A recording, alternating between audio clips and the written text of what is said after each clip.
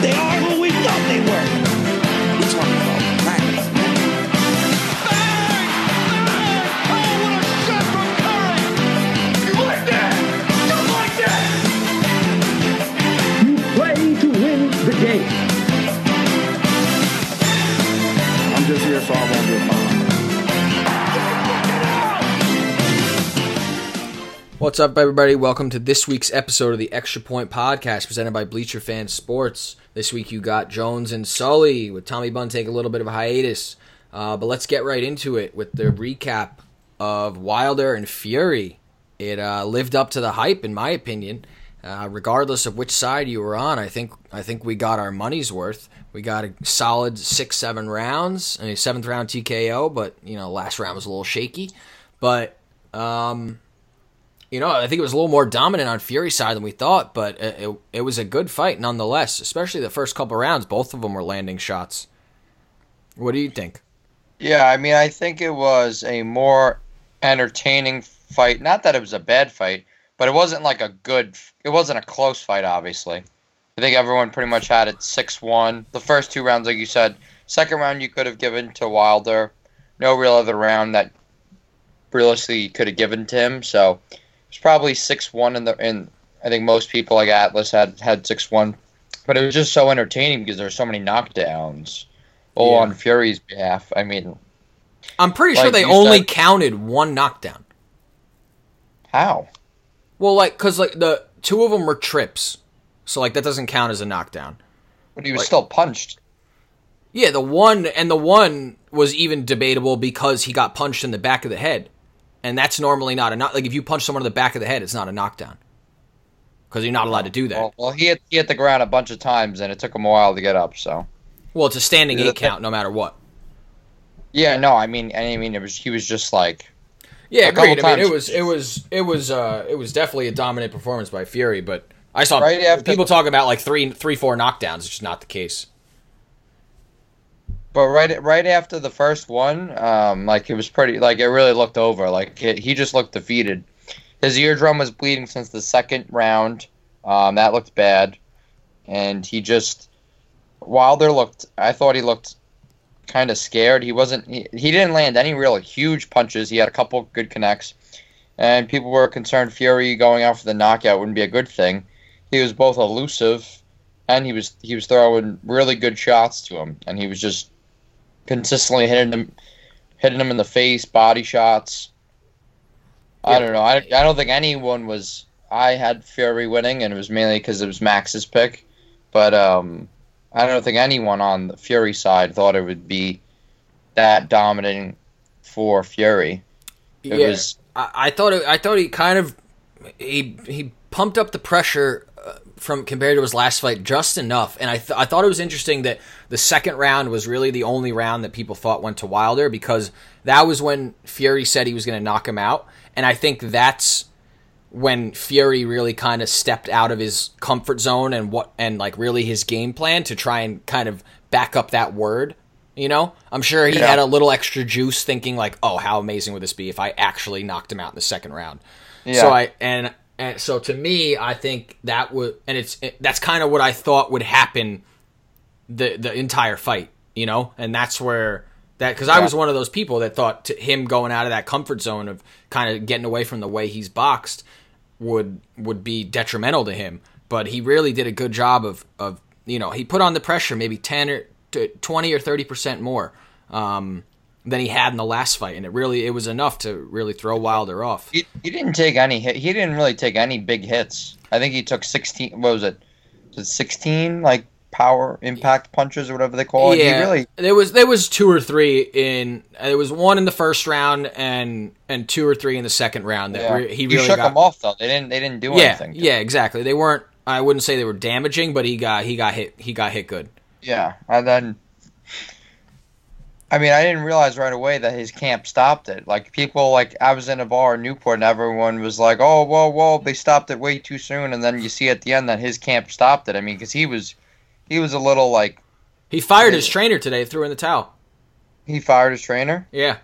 Wilder fired the guy who threw in the towel. I don't agree with that. Whether the team threw in the towel or the ref stopped it, I don't know. I know that I believe the ref stopped it when the team was about to throw in the towel. I think that's how it was explained on the broadcast. Yeah.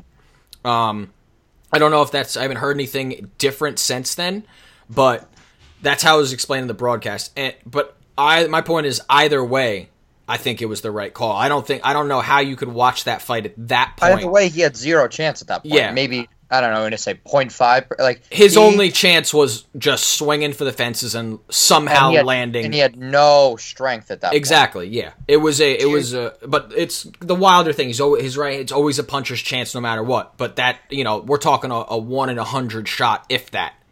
Yeah, that's the thing. It was clearly he got dominated, destroyed. He owned up to it at the end, and then Fury was extremely humble. I don't know if it was the other voice, if it was vice versa. I don't know if. I think Wilder would not have been as humble as Fury was. Fury's like, Wilder will be back. He's great. He was really uplifting for Wilder and his fans. He wasn't like destroying him and saying, I embarrassed you. I think if Wilder would have won that in that convincing a fashion, he would have said, I embarrassed him. I outclassed him. This was a race thing like I made. He would have taken it like levels like he did. Because I didn't like two things. I liked both their words. I thought they were class acts on both ways. But I didn't like how Wilder comes out today and says, the 45-pound gear I wore, which was something in support of Black History Month. Not that it was for Black History Month, but I didn't like how he said that weighed him down and that made his legs weak. Yeah, I mean, that's just your fucking idiocy. Yeah, he made it a race thing, whatever. That's not for me to. You don't have to come out looking like a fucking supervillain in order to support Black History Month. So that's excuse number one. You wore 45 pounds of thing, like you said. You did that yourself. So that's why you're a 231-pound man. You're wearing about 45-pound worth of costume. Well, first of all, it's an absurd amount of weight for a costume. Second thing is, like you said, he fired the trainer as if he was going to win if he didn't, as if it wasn't stopped. Yeah. It was the right thing to do. It was the right thing to do. After looking at it, he was disoriented. He didn't realize the fight was stopped for like 3 seconds after. I mean, that's how disoriented he was. His equilibrium was clearly off. Yes. Yeah, and he went to the hospital after for preliminary, precautionary reasons. Reasons, you know what I mean? So, part of me would have loved to see him get knocked out and finish, but then he could have really gotten hurt. So It's a really tough job, because especially they're doing it in the moment and they're doing a split-second decision, trying to have the most competitive match without shorting the guy too early and considering his health number one. Yeah, and boxing's had a few deaths in the last couple of years, so they're not letting the two biggest names in the sport literally either of them get hurt. I mean, those guys got a guaranteed one more fight, and if Wilder wins it, they got a guaranteed 2 more fights left. So you're talking hundreds of millions, if not billions of dollars on the line. You can't be having either of those guys get to a position where they can't fight in the next 6 to 12 months. Yeah, and Fury had the laceration that he was worried about. Yeah. But I didn't even see why it was over Fury's right eye, so that means it's in for Wilder's left hand. So he didn't get touched at all. I know. I didn't see him even attack it that much. Yeah. No, I mean the thing is he didn't land. He wasn't aggressive. Like he wasn't in the other fight. Wilder was the aggressor by tenfold compared to this one. Fury was controlling the match. He was backing him down, and I'm not a huge boxing aficionado, connoisseur, or whatever you want to say, but I mean, I've never seen Wilder really just be so unaggressive in that way. He just all the highlights I see of him are he's putting someone on the ropes, he's being the aggressor, and Fury's the one that's always bobbling his head and doing these magnificent elusive moves, Ali-like, and I don't know. He didn't seem like he was ready. No, I think Wilder just he was kind of settling in after the second round. It seemed like we were let's strap in. But his eardrum got hurt that round. Yeah, when he got clocked pretty good early in the third round, and to me, was the third? I thought it was the second. That his eardrum. His eardrum might have started bleeding, but it was in the third round. He got hit really good, and that's when I noticed, like, okay, he's he's not right. He's clearly affected by this. Yeah. And I think that's kind of when he got taken out of his game plan. Because he was, to me, it was 1-1 going into the third round. And I was strapped in for a 10-12 round fight. Yeah. And then it changed quickly in the third round. And I would say I was surprised Wilder lasted the fifth and sixth round. Yeah, the third and fourth rounds were it went downhill real. That's when he started having the fall down, the knockdowns, the trips, whatever you want to call them. That's when he started going to the deck, and it was clear. His legs were so wobbly. It was another thing. It was so early on. His legs were. And I don't know. I feel like maybe it benefited Fury that he was. I mean, he's 270. What is he? 270 something compared to 231. Like, his punches may not be Wilder's best punch, but he's got a lot of weight and a lot of force behind each one of those punches. And he was hitting, I think, percentage-wise, there wasn't crazy difference. I think it was 36-33 in favor of Fury. But the amount of punches both he threw and connected, I think it was almost triple the amount. So when you're getting out-punched 3 times, both in landed and attempted, and the guy's 40 pounds on you, I mean, think about that if you're a lighter guy. Think about if you're 160 against a 200-pounder. I mean, you wouldn't stand a chance. I mean, 230 and 270, it's still it's such a disparity in weight. I mean, yeah, that's the thing with heavy. Like, you don't get that in other divisions because it's such a, featherweight's like a 10, 12 pound difference. But heavyweight's just, you're above this weight, you're a heavyweight. And you could be 5 pounds above, or you could be 100 pounds above it. It's the same weight class, Same thing in wrestling. I mean, you've had, I saw 220-pound ripped kids wrestle kids that are 280-pound slobs, and sometimes the slob wins. Yeah, just on sheer might. Yeah, size and technique or whatever, but what have you. But I will say though, that's far from a lot of fighters Wilder's faced have been heavier than him. Because he's so tall. He's so light for a heavyweight. Yeah, his weight comes from his height. You know, he's the same weight as Tyson, and Tyson was 5'11" at best. Yeah, the thing with Fury is his elusiveness is out of control. It's just his elusiveness, his ability to not get hit by punches is absurd. I mean, so when you never have someone that size, or you really rarely have someone that size and with that elusiveness. Yeah. So it's usually if you're the bigger guy, you're not going to be quicker. So he was quicker, and he's got the size, and he was being the aggressor. So I'm not an expert, but those 3 things are, I think that's a big deal. Yeah, I mean, it's just, Fury's just such a testament that like, at the end of the day, no matter what, sweet science of boxing will win out. If you're a smart fighter like him.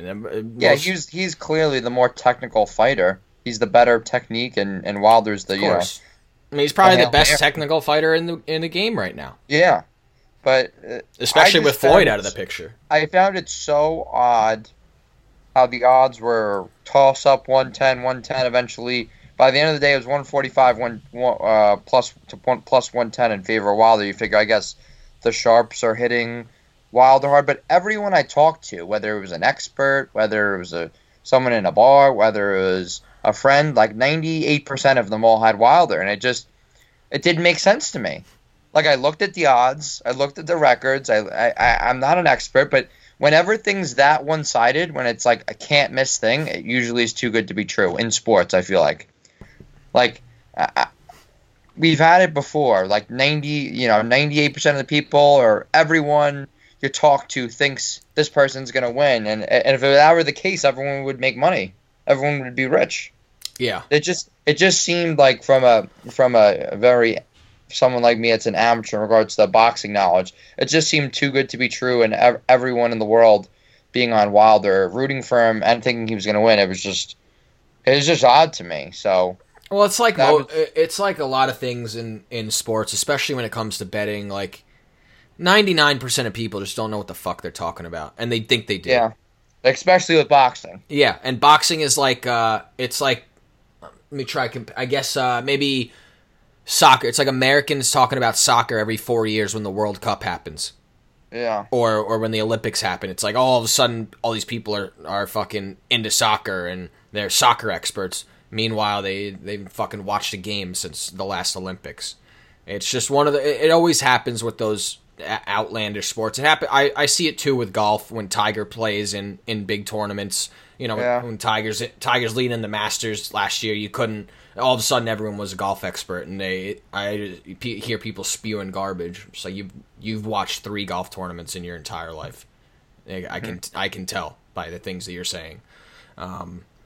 So I mean, it's a lot of that, and it happens the most with prize fighting because they only, a fighter in a busy year fights 2 or 3 times the top guys. Yeah.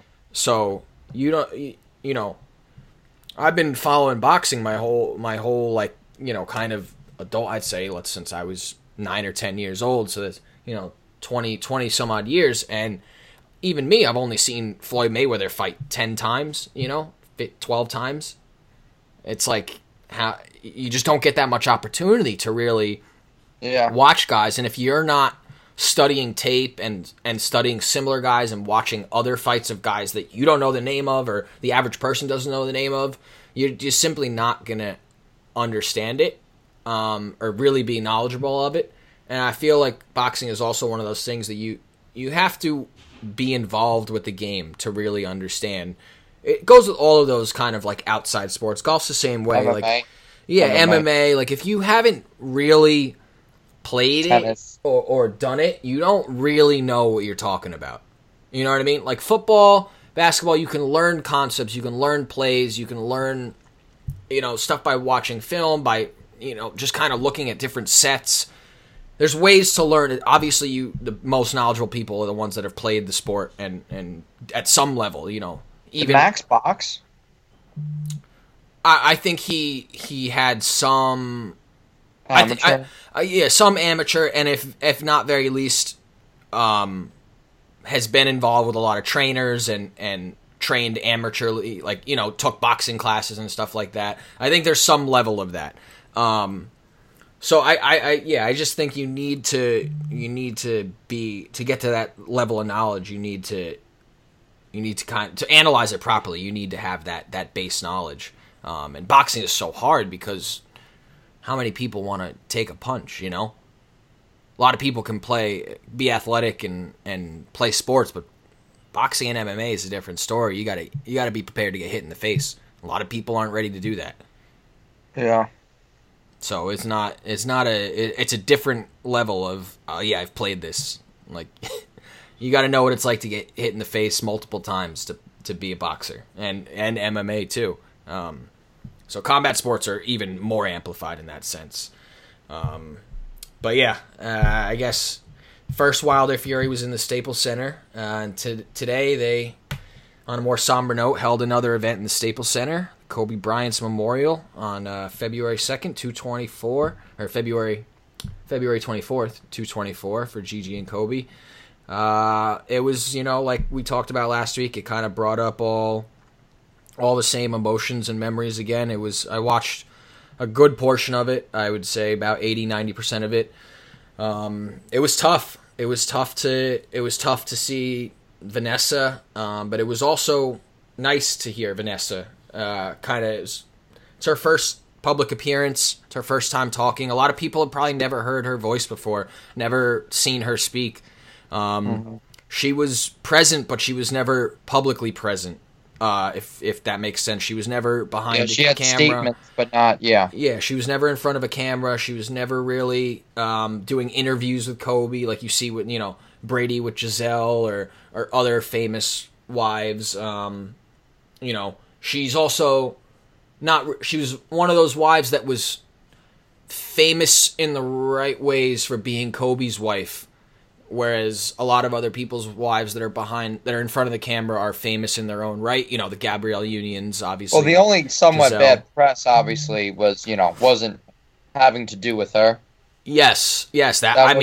Listen, for a lot of people, that was probably the last time they saw her speak publicly in front of a camera was the press conference after the adultery. Yeah. So I get it, but I mean, there was so many good moments today. I thought the roster of speakers was great. I didn't realize you had every legend out there. I mean, yeah, I I was surprised there wasn't one or two more current NBA players like that spoke. I didn't know him and Diana Taurasi were that close. I didn't know him and Iniescu were that close. But it was everyone. Was she really, the college player? Yeah, Sabrina. Yeah, I didn't. The Oregon girl. Yeah. But they were good. Everyone was good. I thought Jordan was fantastic. Jordan really was. You don't get a lot of as big as Jordan is, we really don't get a lot of moments like that with him. He didn't open up a lot. Kobe was kind of the opposite of that especially in the later part of his career. A lot of it was documented, and that's maybe just the sign of the times. It's much more video's much more prevalent these days, and it's much more accessible to distribute that type of stuff. So maybe it's just a matter of the times, but we don't get that many moments with Jordan like that, and I thought it was a really human moment for Michael. And like he said, he gave us another 3 or 4 years of crying Jordan memes. Yeah, that was very funny. That kept the mood light when it needed it most. Because he was sobbing, obviously, like anyone would. Well, anyone that was that close to him, and he said some great words. And like the last clip I think of when I think of Jordan was "The ceiling is the roof." Yeah, that's what I think of. The ceiling is the roof. Maybe that's why Jordan doesn't do many, things. Yeah, maybe he's not great at it. He's been doing more charity work. I know the last 5-10 years, Jordan has been doing more help with the community, whether it's helping out communities from natural disasters and whatnot. I know he's been a lot more to the forefront of that. I think he's kind of had to. He used to get knocked for that. Yeah, no, he has, and he wasn't looked at as like the greatest guy as compared to now. His image is much better than it was. Yeah, so, I mean, Kobe's not much different in that sense. People forget how. Yeah, Kobe's image has improved so much over time. Yeah, people there was a time a lot of people didn't like Kobe. A lot of people didn't like him. Teammates didn't like him. Yeah. Aside from the scandal, aside from that, which was obviously not ideal. Not good for what he was dealing.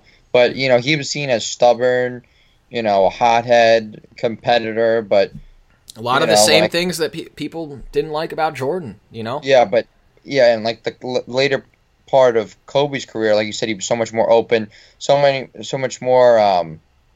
Like even the last 5 years, even towards the end, he was more like helpful with younger players in a grooming aspect of helping them develop, not just NBA players, but like college players, and like with Gigi and his kids, and look at the people that spoke today. I mean, you had 2 women's basketball players, one that he met, as a young pro in Diana Taurasi, and one that's not even graduated college yet. Yeah, so he really taken that mentorship role, and especially like you said, especially with women and women in sports. Obviously his daughter Gigi, apparently she was a terrific basketball player, and the joke was made. Was it Diana that made the joke? Yeah. That was. I was pissed they didn't show LeBron for that. That she has, that she has a better fadeaway than LeBron. That was another good. What 11-year-old has a turnaround step back fadeaway jumper, and he's like, and LeBron doesn't have that now. Yeah, that was great. And then another funny. Meanwhile, LeBron literally hit a turnaround fadeaway step back jumper to win the game last night. Yeah, but but in regards to Shaq was also great.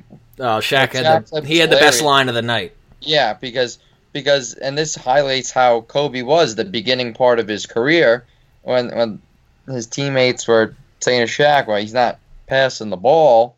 Shaq, the big Aristotle goes, I'll talk to him. We need Tommy Bunn's voice. I can't do the Shaq voice. We need Tom's voice. And Kobe says to Kobe, there's no I in team.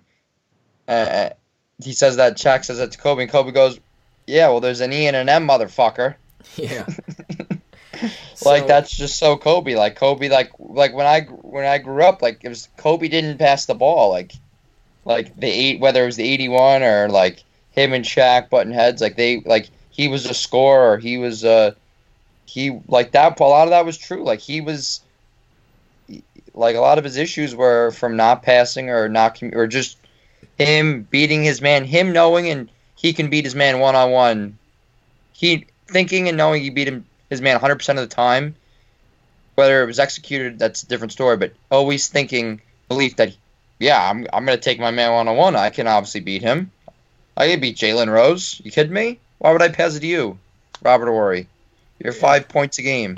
That was his thought process. So I mean, hard to blame when you're top 5 player of all time, and then Shaq's on that team, and that was a funny moment though. That was another good light moment, But like all those guys, Shaq, Jordan, they all with the light moments, they were really heartfelt as well, and what were they saying and how they were saying it.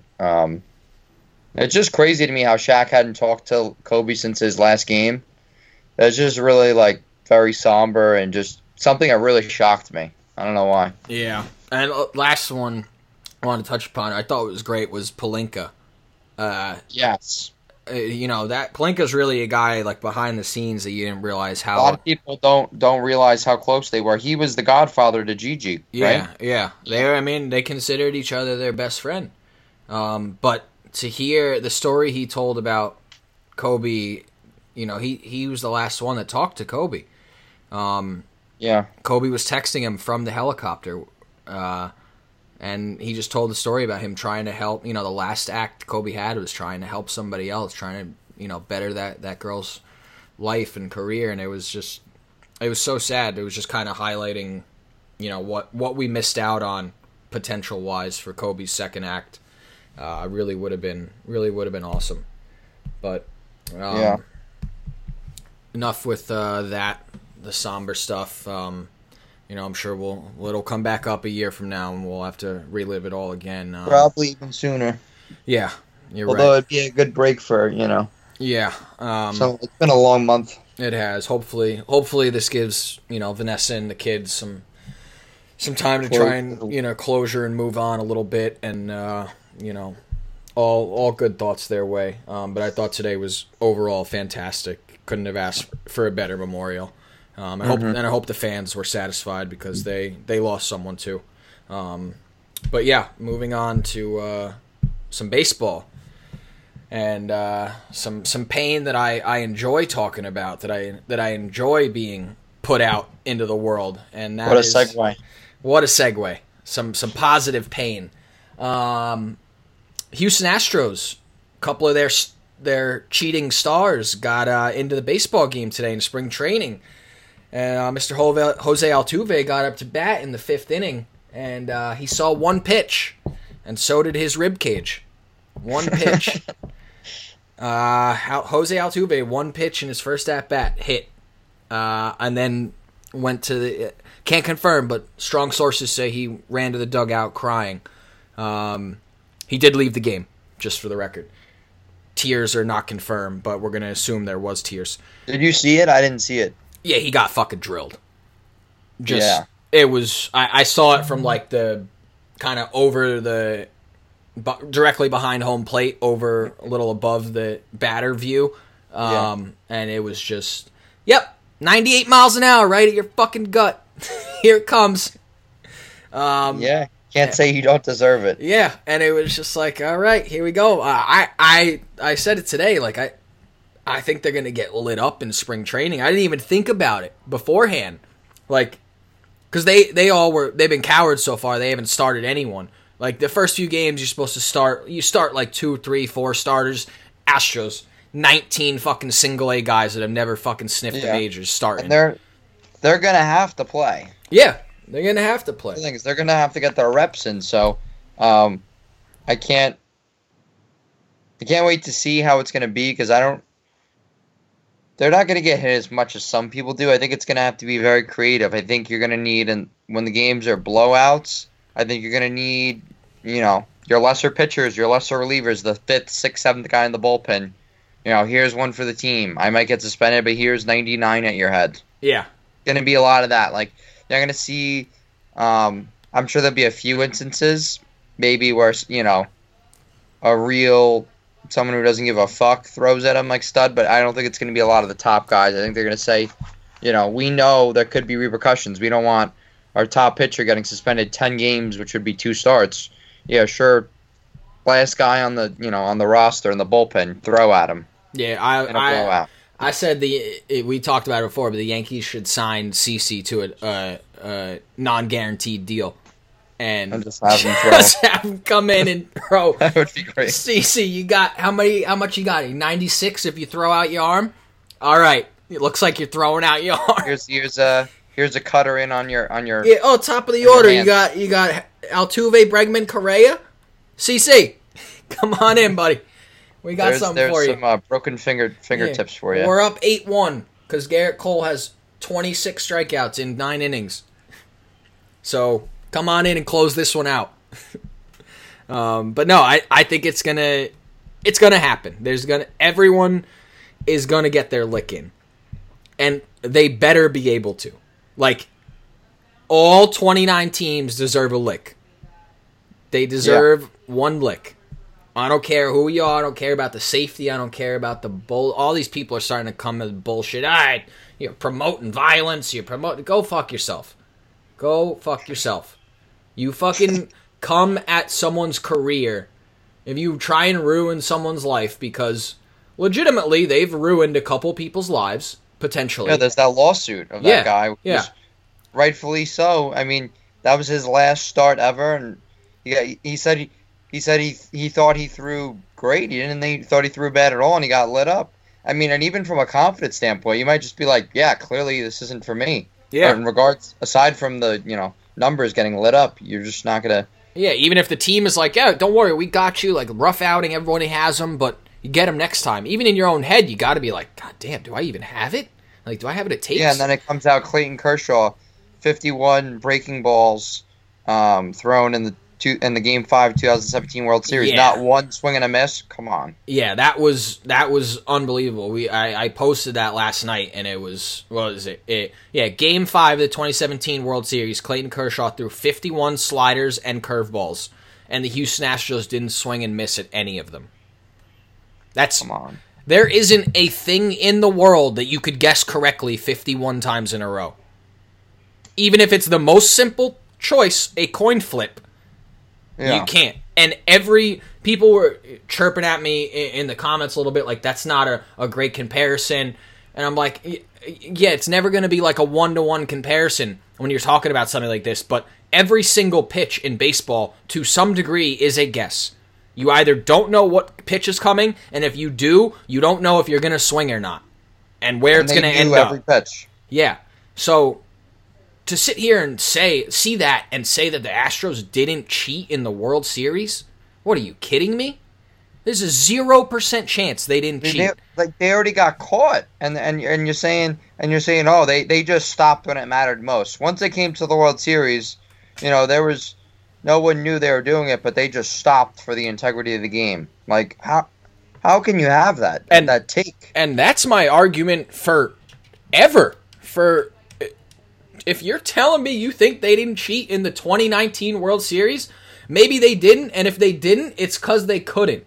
Not because they weren't trying. They did because of what the Nationals told us. Yeah. They knew they were. They knew they were. Other teams told them they were, and they were changing their... Suzuki, the catcher, said he was showing up 2 to 3 hours early a game, meeting with the pitchers to go over, changing the signs 2-3 times a batter. They said 4 or 5 times a batter. You don't change sequences 4 or 5 times a game. Yeah. Literally, they're doing it 10 times more than you have to, than the standard amount. Yeah. Some pitchers don't change it at all. Yeah, what are they just doing that for fun? Just doing it for fun? I mean... And then what about the meeting with Torrey?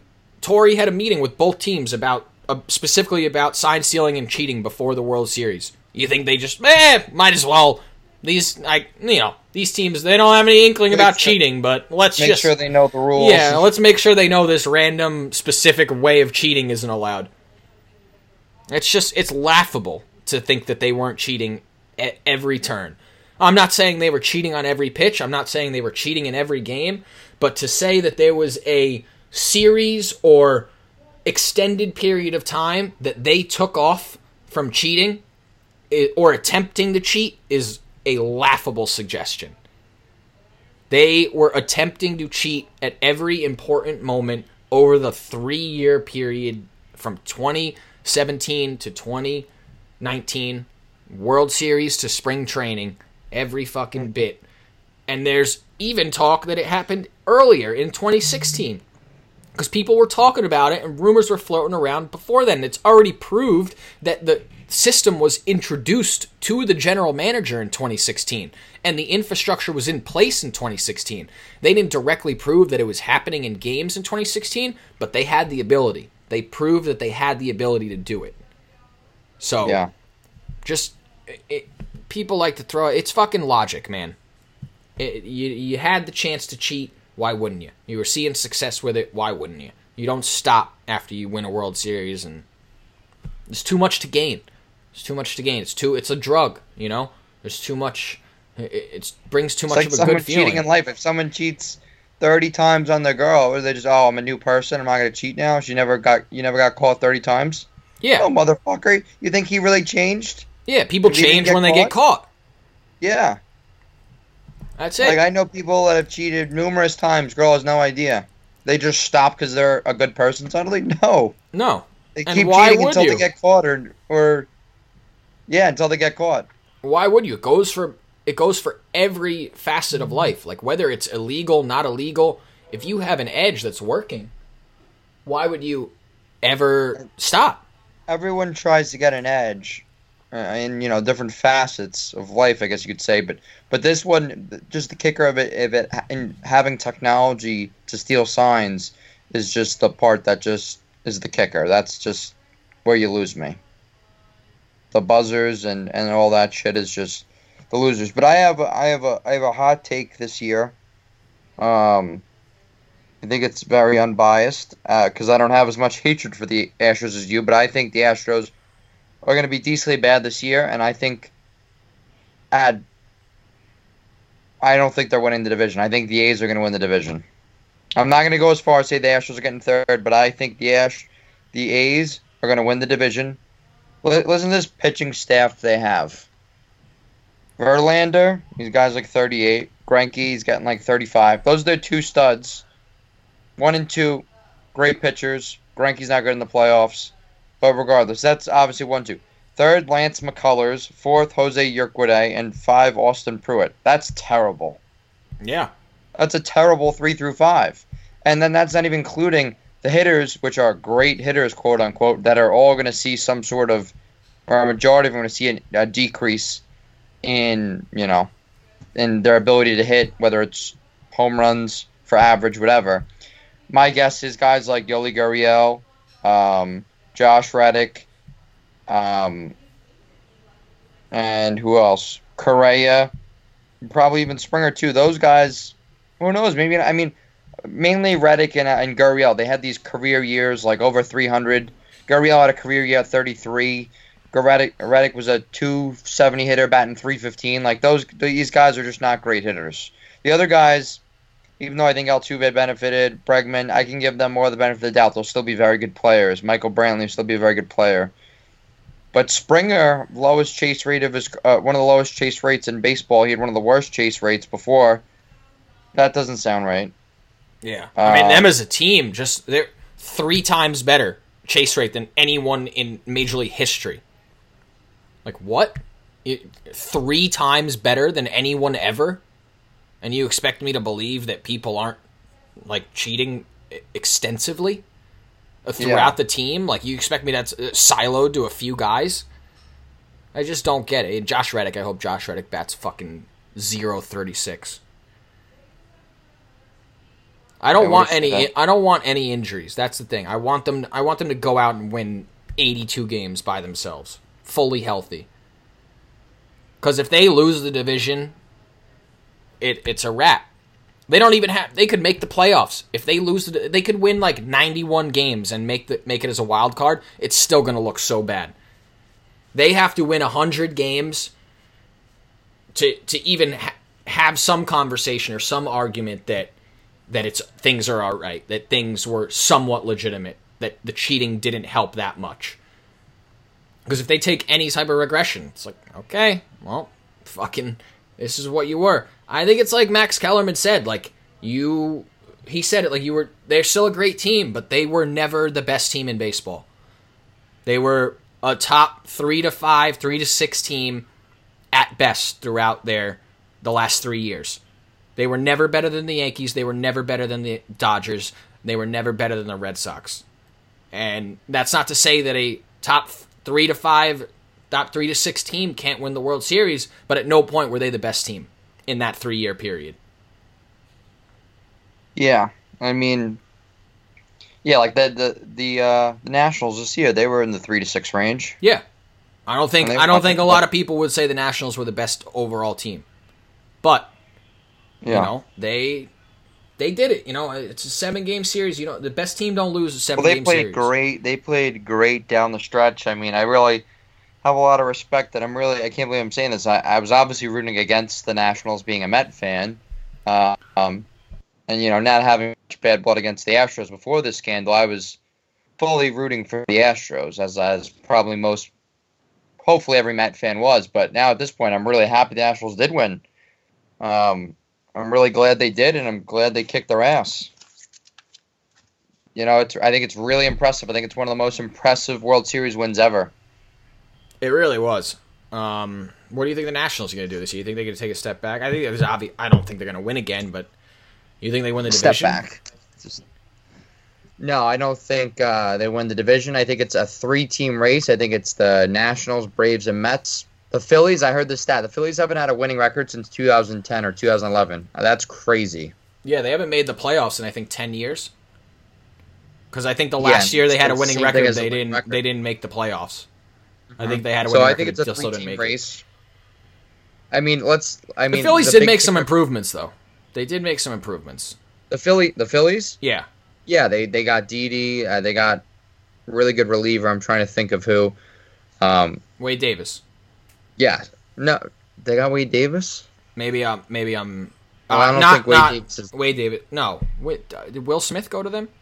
Or I thought he went to the Braves. Will Smith went to the Braves. Yeah, okay. But I have the Braves winning the division. I think the big kicker, although they lost Donaldson as well, a lot of teams in the NL East had some additions and departures. But the thing for me with the Nationals is they lost Rendon.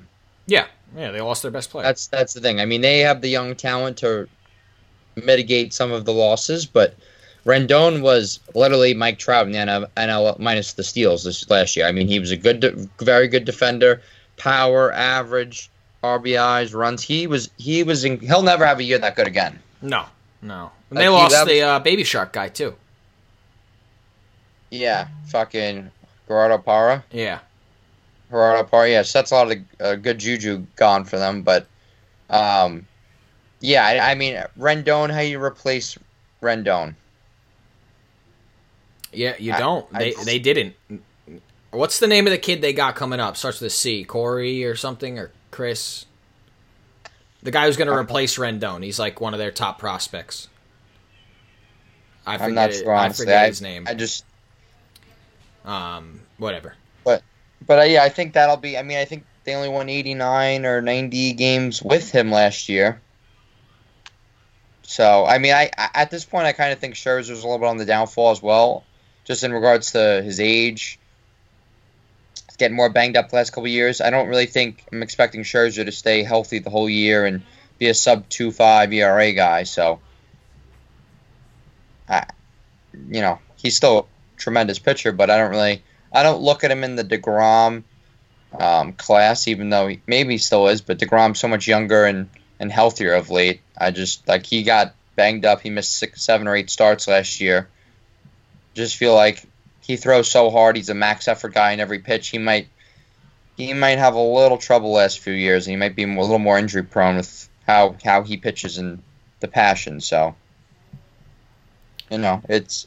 And then Strasburg's great, though, obviously. And then I think Corbin's an above average, very solid third pitcher. I don't think he's anything special, but he's definitely really as good as he gets third pitcher. But yeah, agreed.